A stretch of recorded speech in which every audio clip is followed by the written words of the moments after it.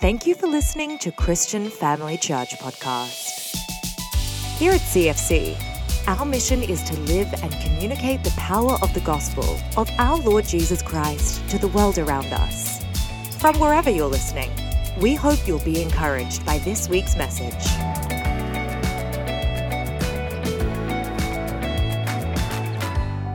Good morning. I don't know about you, but baptisms really move me. I get a quiver inside, and I remember Rach saying how she was so greatly excited about baptisms, how she loves to hug those baptismal candidates and get herself wet. How many of you remember your own baptism as you sit here? I reflect back on mine. I was 28 years old. I was baptised in a pond on on Karratha Station, 1,000 miles north of Perth. There were black swans flying by, and I remember praying that none alighted on me. I was thinking of generations and watching the band, mother and son, father and daughter playing in our band. And I know that Pam shared with me that both Josh and Rachel were baptised here on the same day. And now their children are being baptised. What a wonderful thing it is to have these generations coming through.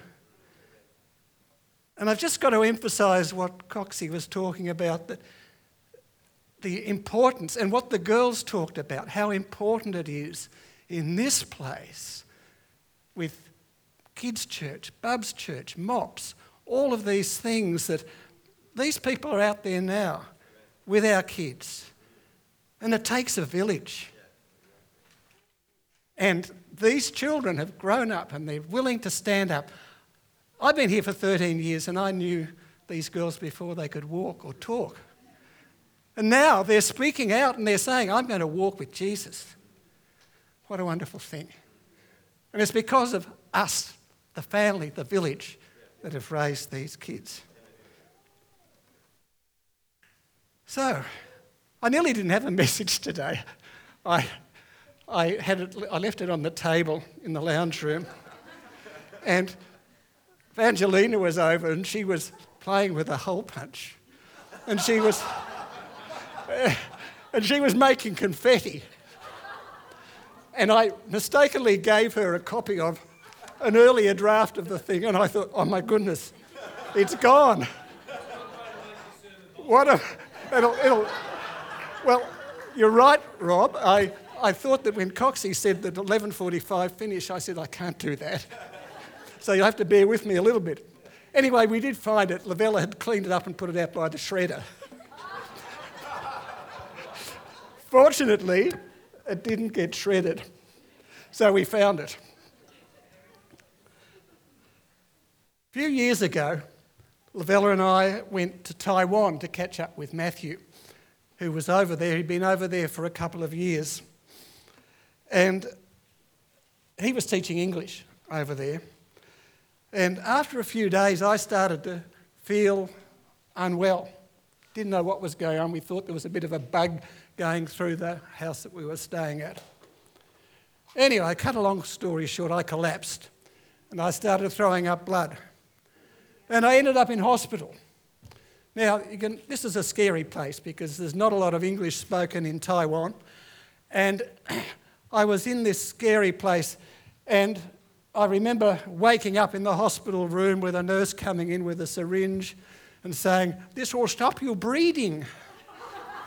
And I thought, oh my goodness, what's happening?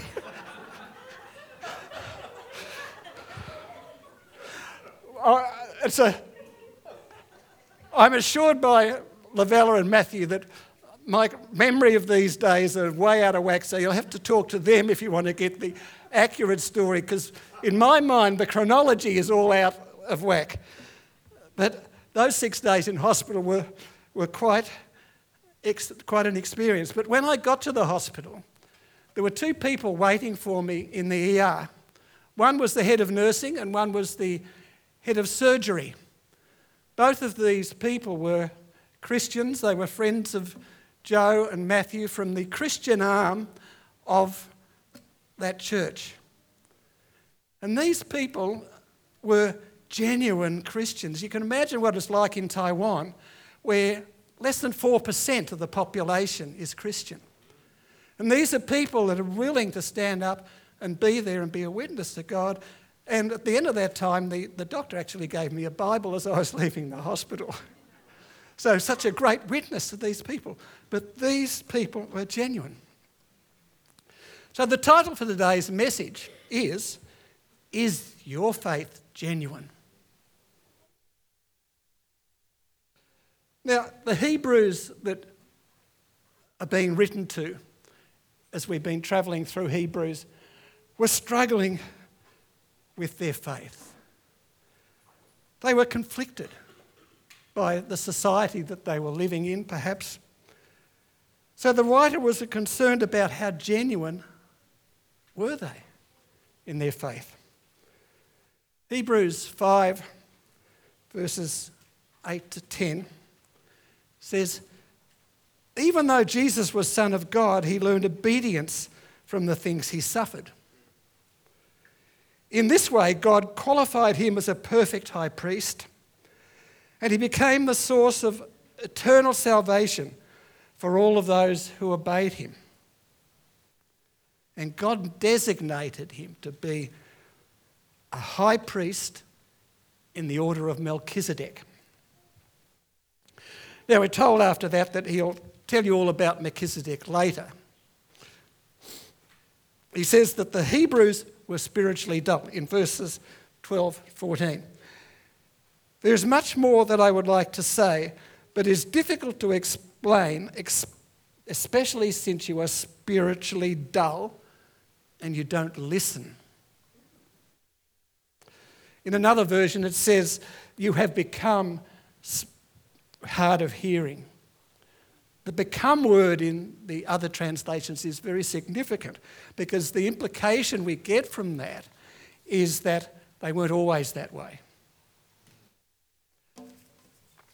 Then it goes on in verse 12, you have been believers for so long now that you ought to be teaching others. Instead, you need somebody to teach you the basics about God's word. You are like babies who need milk and cannot eat solid food. For somebody who lives on milk is still an infant and doesn't know how to do what is right. Solid food is for those who are mature, who, through training, have the skill to recognise the difference between right and wrong. Now, the milk here refers to the early principles, the very basics.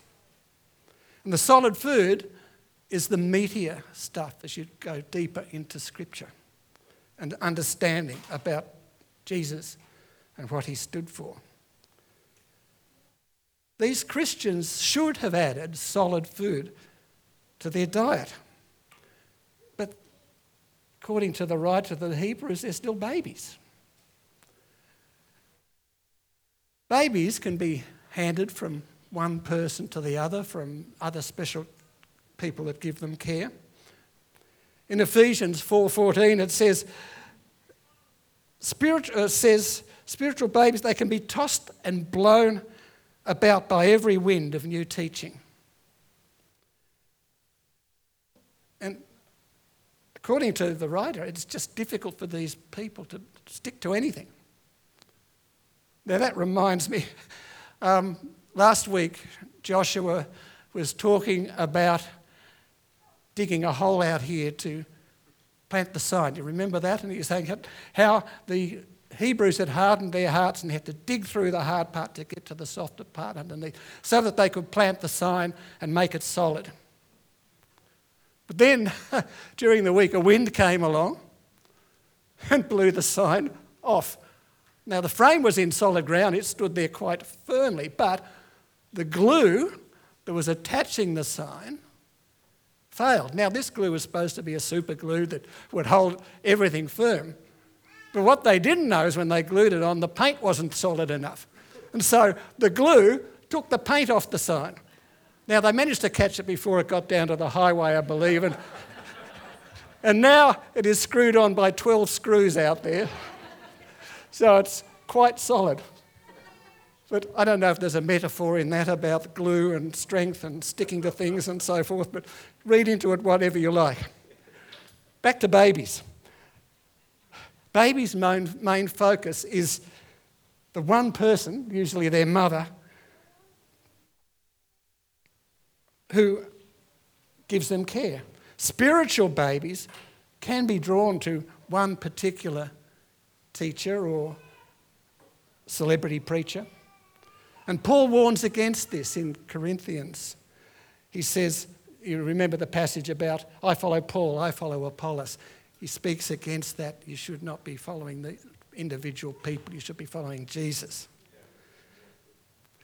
Babies need a lot of sleep. How many of us are spiritual babies and are asleep in our faith without motivation to grow? Babies can be fussy and cranky, can't they? Anybody had that? Do we have spiritual babies who fuss and get cranky about issues of various things? We don't expect new Christians to be able to recognise the difference between good and evil, right and wrong. But Christians who have been Christians for a while start to need to learn to understand these things. You have been believers for a long time, says the writer. We know that the Hebrews are second generation Christians. In Hebrews 2 verse 3 it says, so what makes you think you can escape if we ignore this great salvation that was first announced by the Lord Jesus himself and then delivered to us by those who heard him speak? So that's that one step removed from the people who stood by a mountain and heard Jesus preach. The writer of the Hebrews is clearly frustrated with them. They just don't seem to be genuine. And he says at the beginning of chapter 6, verses 1 to 3, so let us stop going over the basic teachings about Christ again and again. Let us go on instead to become mature in our understanding. Surely we don't need to start again with the fundamental importance of repenting from evil deeds and placing our faith in God. You don't need further instructions about baptism, the laying on of hands, the resurrection of the dead, the eternal judgment. And so, God willing, we will move forward to a better understanding. Now, there's nothing distinctly Christian in this little list that he gives. The word baptism that was used in this was not the Christian baptism. It's not even that word. The word used is for spiritual cleaning or cleansing. And in some translations, it is translated as cleansing rites. So he's not talking about strictly Christian things. He's talking about those things that were common to Judaism and Christianity.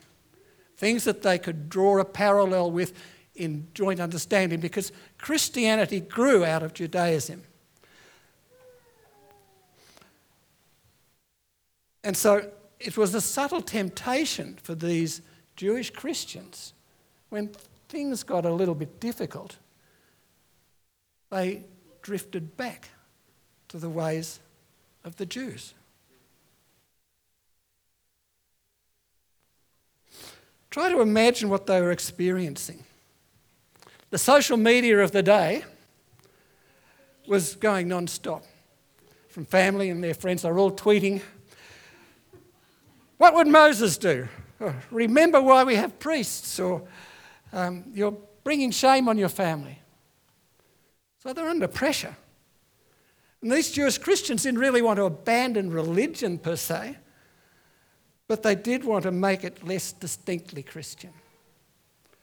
Therefore they went back to the common ground to avoid persecution. Living in this comfortable common ground that just didn't stick out so much. So the first point is our faith genuine and growing? The Hebrews are told in no uncertain terms that if you willfully turn away from Christ and deny him, choosing to no longer believe in his finished work, there will be consequences. Hebrews 6 verses 4 to 6 says this: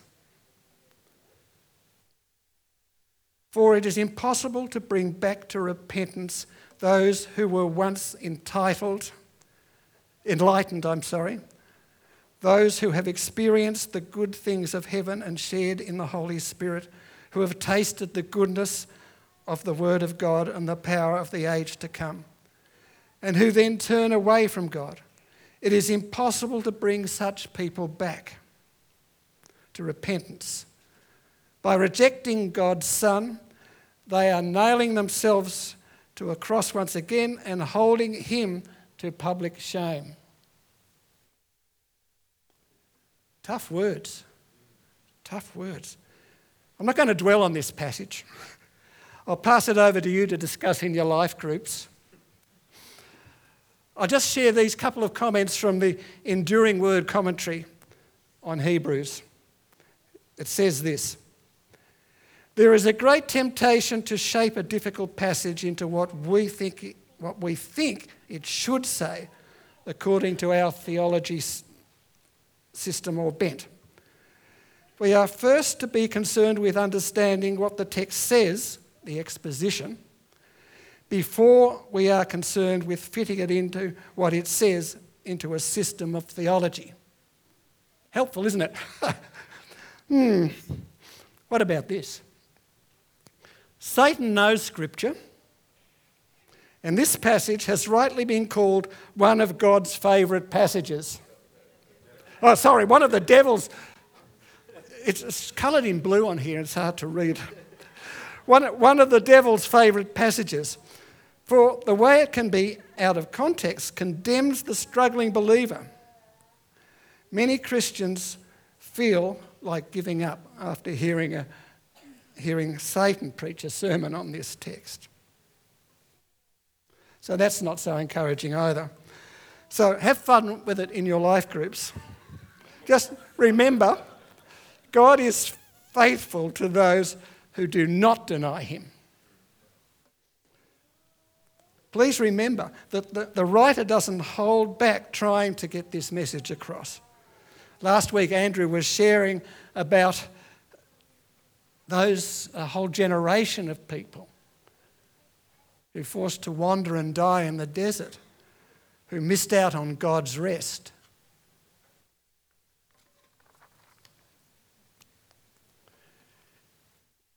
If you work towards spiritual growth, you will indeed bear fruit. So in verse 7, moving down this passage, it says this: When the ground soaks up the falling rain and bears a good crop for the farmer, it has God's blessing. But if a field bears thorns and thistles, it is useless. The farmer will soon condemn that field and burn it. It's reminiscent of Christ's parable of the sower, isn't it?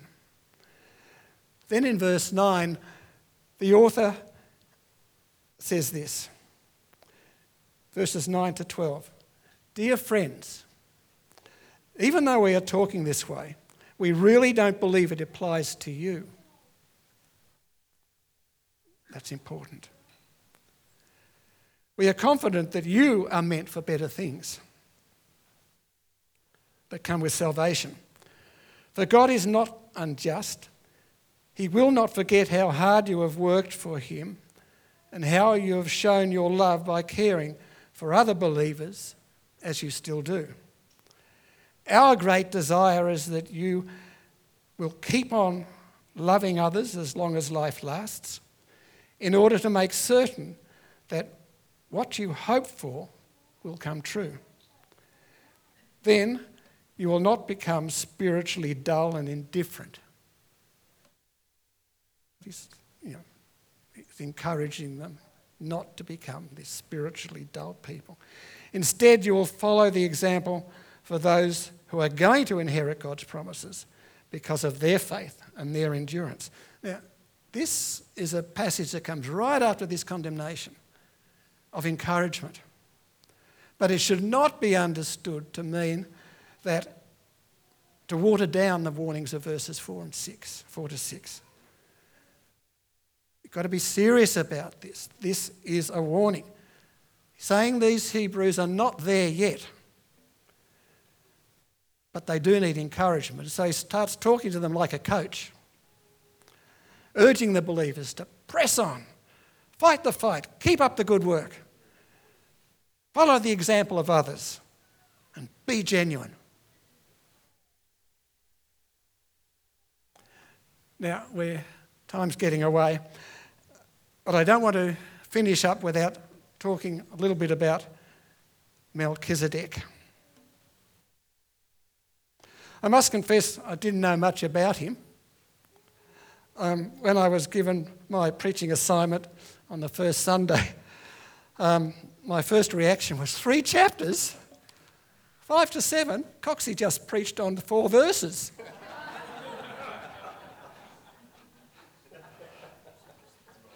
And then I thought, who was Melchizedek anyway? So I asked John Peach. Toward the end of chapter 6, the Hebrews are reminded about Abraham and God's promise to him. It is impossible for God to lie. And for those who fled to him for refuge can have great confidence as we hold on to the hope before us. So Jesus is our perfect high priest. In chapter 6, verses 19 and 20, it says, "This hope is strong and trustworthy, an anchor for our souls. It leads us through the curtain into God's inner sanctuary. Jesus has already gone there ahead of us. He has become the eternal high priest in the order of Melchizedek." Melchizedek is mentioned 3 times in the Bible. 3 verses in Genesis, once in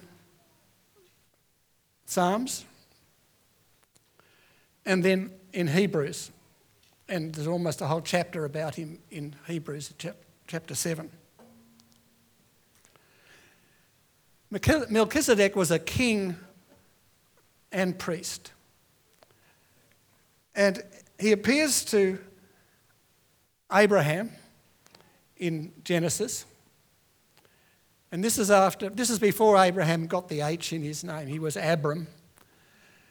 And Abram had gone in and he'd fought the battles and he'd won. And the Melchizedek, who was the king of Salem, which is now Jerusalem, I think. He was a king, but he was also a priest.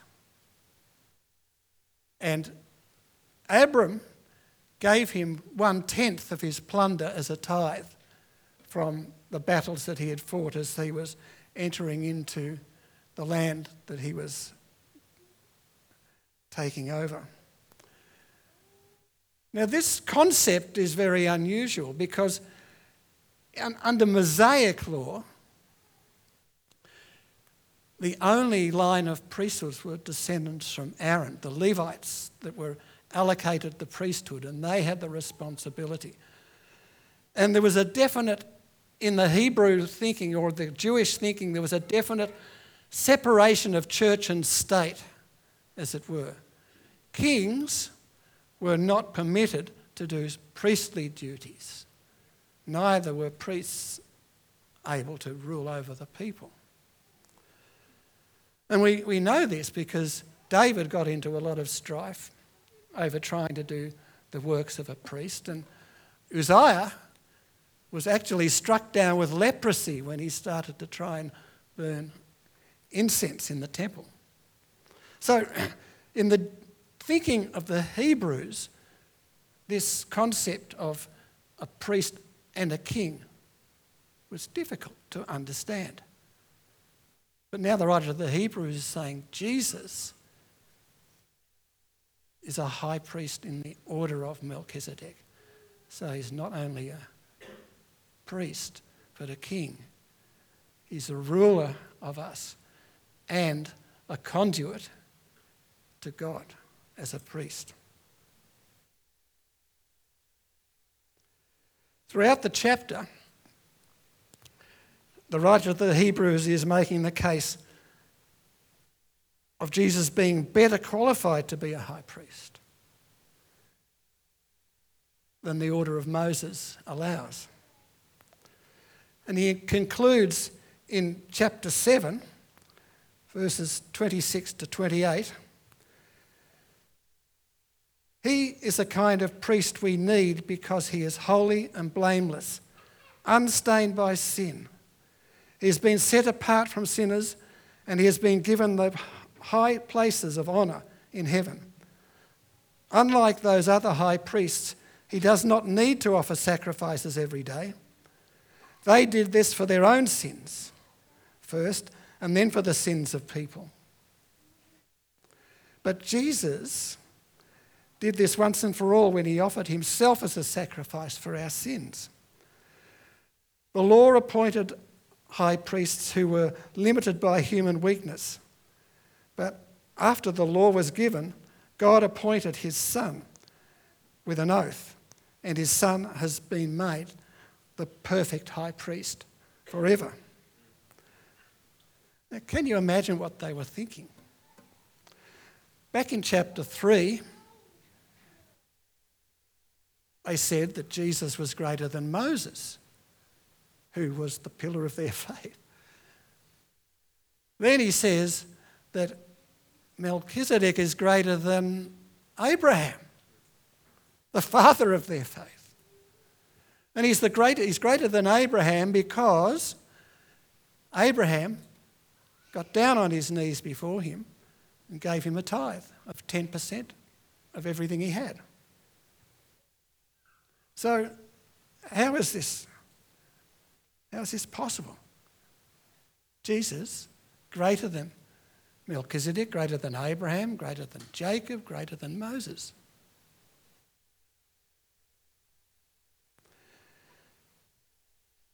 Jesus is our perfect and faithful high priest. He has, is, and will continue to be the mediator, the helper, the friend of all sinners who turn to him for forgiveness. Through him, we will grow and develop endurance and inherit God's promises. That's the message to the Hebrews and to us. I'll read that again. Jesus is our perfect and faithful high priest. He has, is, and will continue to be the mediator and the helper, the friend of all sinners who turn to him for forgiveness. Through him we will grow and develop endurance and inherit God's promises. These Hebrews had lost their sense of identity. They weren't Jews and they weren't Christians. They were lost without a compass, as we heard last week. What was the next generation going to think? What about their traditions? You see, Jesus is a very different high priest. Jesus is the genuine thing. His work's finished. We don't have to continually offer sacrifices anymore. As our high priest, we have direct access to God through him, not through anyone else. So, what about us? Where do we stand? Are we the genuine thing? If we claim to be followers of Christ and there's no evidence, no desire to grow, no grief in the moments of our failings, then we need to review. Have we truly become followers of Christ? God's desire for us is not just to believe in him, but to let the gospel impact our lives and all the world for his glory. As I was preparing this message, I received an email from my old Toastmasters club in Geelong.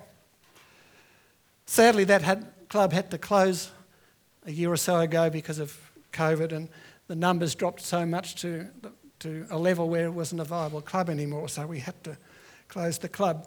But Ange was writing to the members and trying to get a reunion together in April. And I thought to myself, what are they going to remember me by?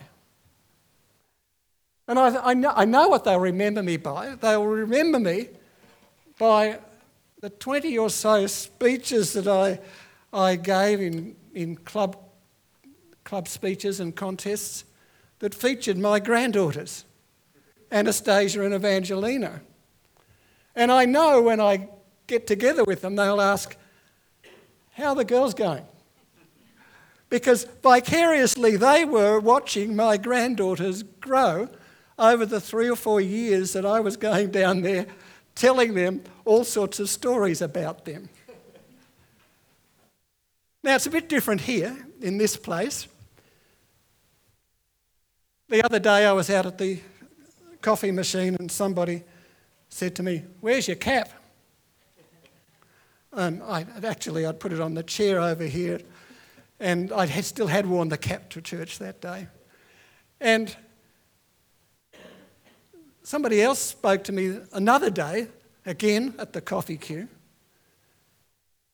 Says, "Where's your tie?" I'd rushed out that day because I was on duty, I was on greeting, and I'd forgotten, and I'd had to rush in and I forgot to put my tie on. So I thought, do I really want... I'm just about at the end now, so if the band would like to come up and join us. I thought to myself, isn't that interesting? I'm remembered by what I wear. Or maybe because I stand in the coffee queue and spend money on missions.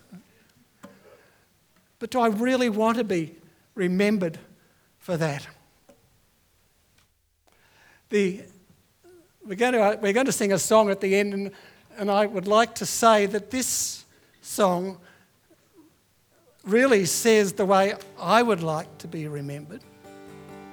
Now, we actually sang this song last Sunday at the beginning of the service, and I was out there on greeting again, and I didn't hear them sing it, and I apologised to Mandy this morning because I heard that they'd sung it, but I was probably in the coffee queue.